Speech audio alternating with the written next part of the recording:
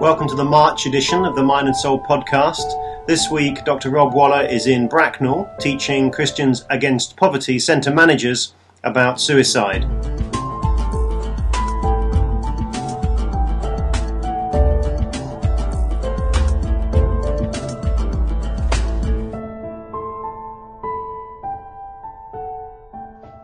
So just to kick off, I'm quite interested, don't need people to be open or share confidential details or anything, but can anyone perhaps give us 30 seconds of a recent example they had, perhaps where they were working with someone who was really quite suicidal or had very suicidal ideas? Mm-hmm. Well, exactly, and so there's lots of people who, small self-harming behaviour, which at one level clearly isn't lethal, but perhaps it's something that, is certainly a sign of distress. Has anyone got any experience about someone talking about, So a story with lots going on, lots of suicide attempts, actual attempts, which, could easily have worked. And I think, just mention very briefly that if you've got that kind of situation, hopefully local mental health services are involved. I think one of the things I want to make you more comfortable with today is perhaps someone who's not in touch with services, or maybe is just coming to see you because they're the only person you trust or something like that.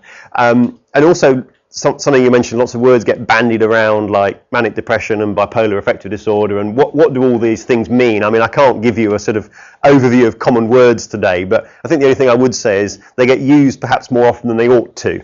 So just because someone says, oh, I'm manic depressive, what does that actually mean? And it's a whole bunch of things in there, right the way through from what I would understand as a psychiatrist as bipolar affective disorder, right the way through to mood swings that shouldn't be medicalised and probably don't have a biological or a medical cause behind them. So words are words. I think what you have to do is go on, how the person is at the time.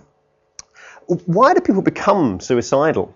It's one of my sort of questions. I'm just going to do some scribbling on this chart. I mean, why do people become suicidal? Just shout out some ideas. Sorry? Stress. Yep. Yep. Rejection. Yep. Any other ideas? Abuse. Yep. So present day things, past things. Yep. Fear of the future, no hope. Fear of the future, yes. Yeah. Fear, no hope. Yeah. Fear of failing. Fear of failing, yes. Okay. Loneliness. Failing, loneliness, yeah. Yeah. And I think one of the things I want to sort of get across today is I think suicide, for the person who's thinking about it, is a completely logical thing to do.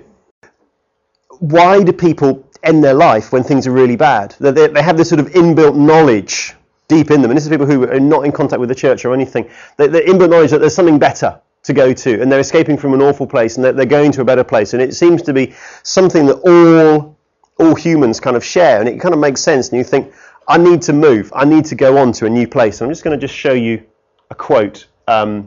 Just read out, and then I'll pass out some handouts. This is a GP who suffered from depression, writing in the BMJ. The bleakness of the landscape is unimaginable. Ordinary concerns such as work and friends have no place here. Futility muffles thoughts, time elongates, and who is to blame for this situation? Those with depression think it must be them, pointlessness and self-loathing governing them.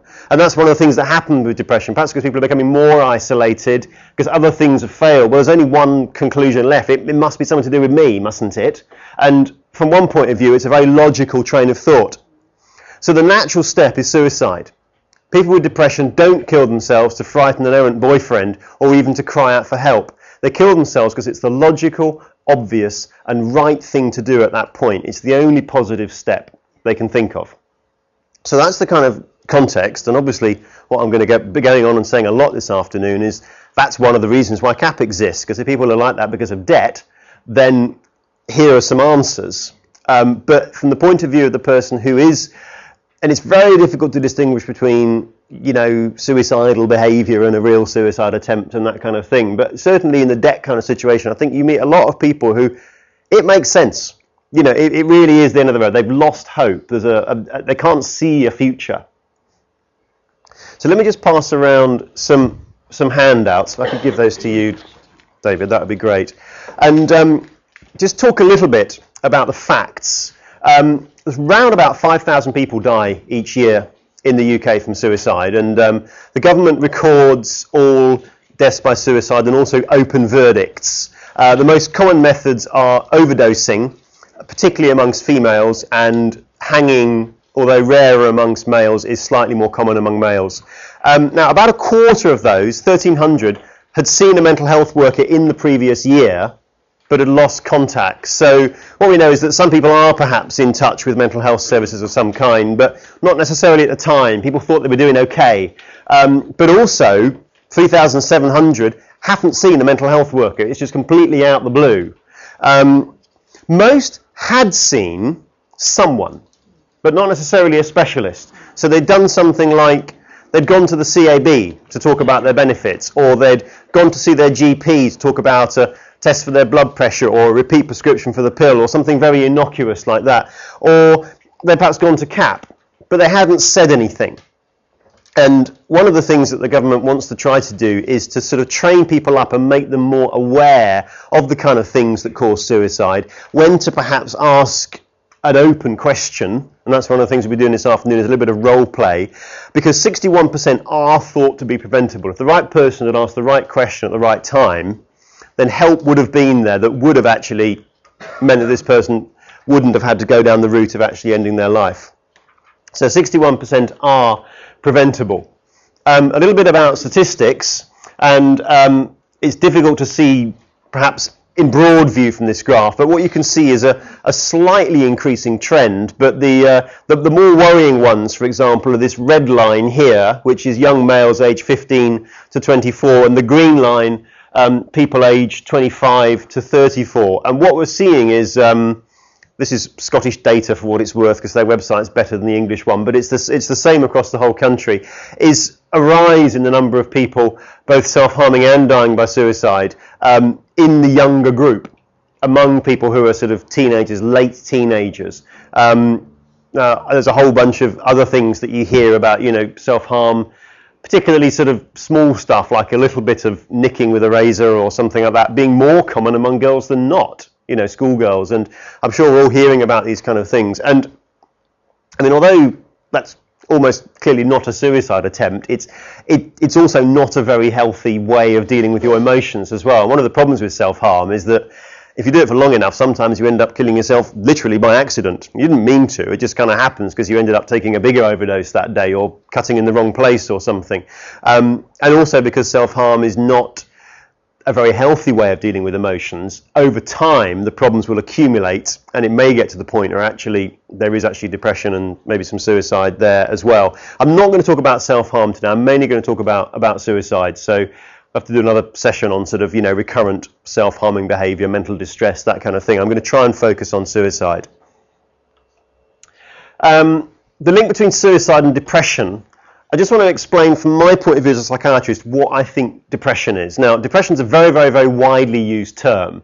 From my point of view as a psychiatrist, it means something very specific, which is 3 core symptoms of low mood for more than 2 weeks, i.e. not just a bad day or 2 or 3 days or a bad weekend. Okay, low mood for 2 weeks, physical bodily tiredness, okay, not just a bit weary, but almost can't get out of bed type thing, and also a lack of enjoyment, a complete inability to get enjoyment from the things you used to get enjoyment from, plus ideally accompanied by, again, a whole bunch of bodily symptoms: poor sleep, decreased sex drive, loss of appetite, weight loss, poor concentration, can't even follow the plot of EastEnders or read a TV magazine or something like that. Really grossly impaired concentration, loss of appetite to the point of weight loss. When depression begins affecting your body, that's what psychiatrists call clinical depression, and that's the kind of thing that we might want to consider antidepressants for as part of the treatment.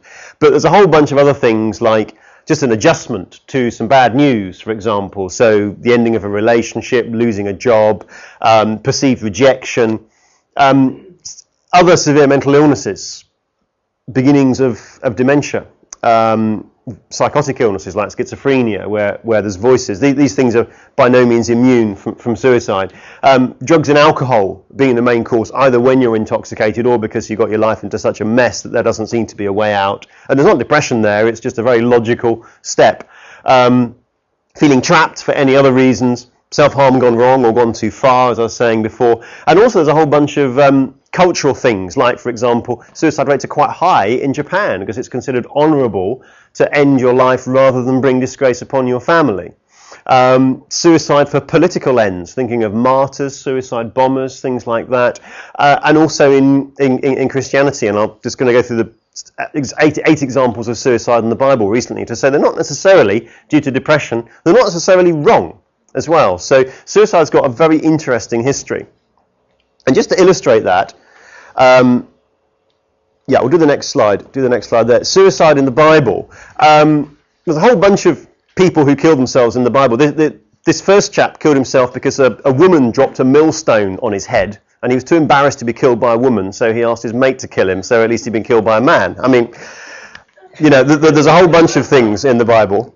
Samson was a martyr, or did he commit suicide? I guess he kind of did. He pushed the temple pillars apart and brought it down on himself, didn't he? Saul at the end of the 1 Samuel there, basically, and that was, you know, that was a shame kind of thing going on. I think, you know, he got to the end, he realised what he'd done, found his own sword. His armour bearer followed suit, but it was very much an impulsive kind of thing. I doubt his armour bearer thought about it a great deal. He just thought, oh, okay, I will. There's other people, Ahithophel. I can't remember the details of all of these people. I know less, but obviously Judas, you know well. Judas felt trapped by materialism and guilt. Maybe it was even predestined that he would die in that way, not to want to throw a theological hot potato among you. And the link that I've put at the bottom is just to an article. We've got a page on the Minor Soul website entitled Suicide and Self-Harm, and there's a whole bunch of articles in there about a sort of Christian approach to it. And just talking about, you know, suicide in Christianity, it's very interesting. In those situations in the Bible, with the exception of Saul and Judas, there really isn't any critical comment in the Bible about those deaths. They're just reported as facts. And obviously Samson, presumably, that was God's wish for his, or, you know, it was part of God's plan for his life in some way. And the whole stigma around suicide didn't really arise until about the 4th century. And what was going on was actually quite interesting. There were... Basically, in the 1st and 2nd centuries, you know, there were lots of Christian martyrs, mainly because the Romans were killing Christians left, right and centre, and Nero was burning them as torches in his garden. And it was really a very unpleasant time as a Christian. But as you got to about the 3rd or 4th century, what happened was that the persecution wasn't quite so bad, and eventually the Roman Emperor Constantine sort of officially made Christianity the state religion, if you like. And what people began to do was they started sort of seeking out easy martyrdom opportunities, or they would go up and sort of go around Bible bashing people until they got killed, basically. That was effectively what was happening, because they perceived martyrdom to be this route to heaven. And the church had a real problem with this, and they kept saying, no, it's one thing really being killed for your faith, it's another thing winding people up so they kill you. And they had to put a stop to it, and they tried preaching against it, they tried putting a sanction on it, and eventually they had to impose the ultimate sanction, which is, if you die as a real martyr, fine, but if you die this way, we're not going to bury you in a church burial, and you won't go to heaven. And they actually had to put in, you know, what made sense in terms of 4th century theology, but they put in place this sanction, which is to say you are outside the church if you die this way. And that continued right up until 1961. Before 1961, it was illegal to commit suicide in this country. Quite exactly what the sentence was, I don't know. But you weren't able to inherit life insurance policies, a whole bunch of stuff. And that's one of the reasons why coroners started using things like open verdicts, is it's still very much a shameful kind of thing. It was considered a mortal sin in Roman Catholicism. It still is, actually. And it's only 4 years ago that the Catholic Church changed their catechism to say that in some extreme circumstances, we understand a person might still take their own life, and we consider that God has mercy on them. But it's only 4 years ago they introduced that small print buried right in the middle of the catechism.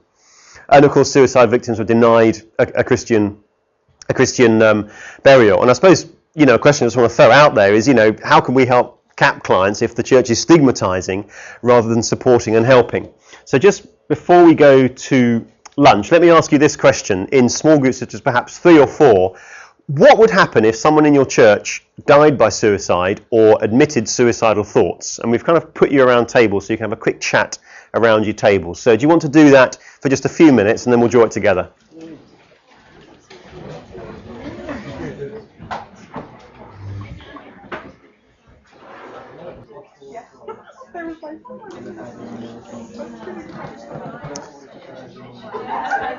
Okay, do you want to be drawing your discussions to a close?